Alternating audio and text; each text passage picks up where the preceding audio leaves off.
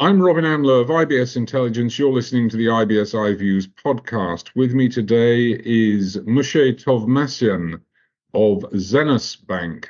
Zenas Bank says it's the first ever internationally licensed bank. What do you mean by internationally licensed? Internationally licensed as in we're an onshore bank, but we have an international license to practice banking. So we're a US bank headquartered in Puerto Rico, which is a US territory. And international from our perspective means anyone that does not reside in Puerto Rico.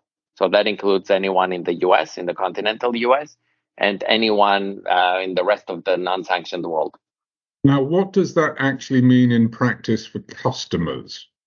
So, banking license is one component, but, business model, the technology and the delivery of the combination of it kind of plays a big role. So kind of in our research, when we're coming up with the idea for Zenas Bank, we realized that 99.9% of the banks in the world are lenders. And by being lenders, their business model is really constrained to the population in the country or territory where their banking license exists, because not only they're interested in KYC, AML, knowing about your customer, but also they need to understand what the credit score is, what the credit risk is, and ultimately have the legal right to go and seize whatever collateral has been put in exchange for a loan. In our case, our business model is full reserve, which means we don't invest the client deposits, we don't lend anything, there's no overdraft, there's no credit.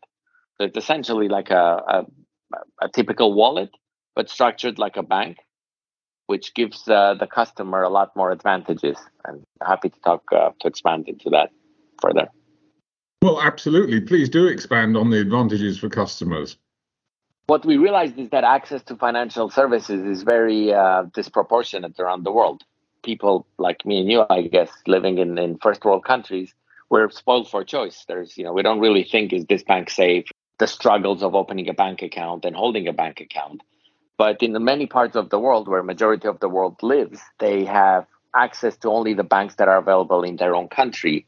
And if those banks, if they don't trust in the currency, in the regulation of that country, or just because either access that bank has or doesn't have, or the technology that it lacks, prevents them from getting the features that are common practice nowadays. I always make the example that you open up Instagram or any social, or any TV, you just scroll around and you're served ads by somebody who, the person who created that is one part of the world. Whatever they're selling is sold by a company in a different part of the world. And you, the consumer looking at that, when you click on it, you're going to have to use a payment method available to you in your own country to make that purchase, right? In today's globalized world, you may have a US company selling a product from Asia being seen by a customer in South America. So that South American customer needs to be able to click on it, fill in the details in an e-commerce transaction to make the purchase. So what we're trying to do with Zenas Bank is kind of to level the playing field, have a very vanilla product, vanilla as in, it's just a bank account and a debit card, but give access to the widest possible audience with the same exact requirements, the same minimum, the same maximum, the same account opening process. So we're just really democratizing access to payments. Do you not face a problem with KYC and onboarding as an international institution in that way? So two ways to answer that. From technology perspective, the ability for banks and really any financial institution to accurately KYC a customer remotely has long existed and long been in practice in very regulated ways. Pretty much every country in the world has a local digital bank.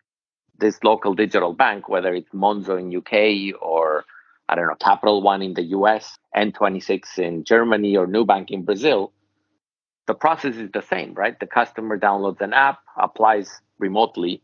The financial institution is able to kind of get enough data points and access the right databases to be able to kind of cross-reference that customer and have the confidence that this is who really claims to be. So what we've done is essentially rely on those best practices and those technologies that pretty much exist everywhere in the world, but centralized it through one entity. So I think here the challenge isn't really the regulation or the lack or availability of technology. It's more of having a business model to tie up all these different features and deliver it to an audience that hasn't really been served directly. So how does the bank make its money? You talk about having a vanilla product, an account with a debit card. You don't lend money, you were saying. So how does the bank itself make a turn? So we see ourselves as a premium add-on to the customers, right? We don't see ourselves being a challenger bank, typical neobank that goes and tries to lure customers away from the local incumbents. So we see ourselves as an add-on. Just to expand on that, so we don't see any of our customers use this bank account to pay their electricity bill, to do the basic kind of survival things in your own country, right? Pay your taxes and electricity bill, maybe even pay your rent. But if a customer has any cross-border needs, for instance, if their income comes from outside of their country, or if they're constantly sending money or spending online, then we're the perfect add-on. So our business model, therefore, it's a simple subscription model, very transparent. We charge a fee to apply, which covers the KYC AML that you were just asking about, all the checks and that we need to do. And then we charge a monthly subscription fee, which we think is very, what they get in exchange for this subscription fee is very valuable, especially in these places in the world that just don't have access to those things. They're getting the most premium Visa card, the Visa Infinite, which is the equivalent of, the Black Card. They're getting a bank account in a safe country, which is the United States. They're getting access to the US dollar, which is the safe haven currency and, the de facto reference point for all asset classes and, kind of all currencies around the world. And they're getting access to the payment rails that are available in the US. So SWIFT payments, wire transfers in 40 plus currencies, and a Visa card that's accepted everywhere and anywhere. This is obviously something that's aimed at a certain level of customer, though. So we don't think we're a solution for the unbanked because they need to have, identity documents. In our case, a passport. They need to have an address to verify themselves and whatnot. So we're slightly above the unbanked level. And although we would accept them, but we don't think that this is any wow factor for the ultra wealthy, because the ultra wealthy have always had access to the wealth management private banks, which are international banks, the original international banks that service an international clientele.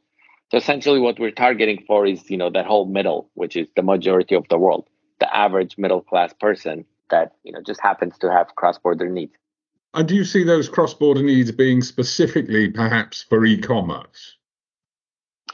Not specifically for e-commerce, but e-commerce is a great driver of this trend because, there's so much marketing behind e-commerce, right? And, the pandemic and whatnot has just kind of amplified that. But there are cases of travel, people make investments in different countries. A lot of people send their kids to school to a different country. The remittance market where you're sending, you work in one country and you're sending money back to your family and your loved ones.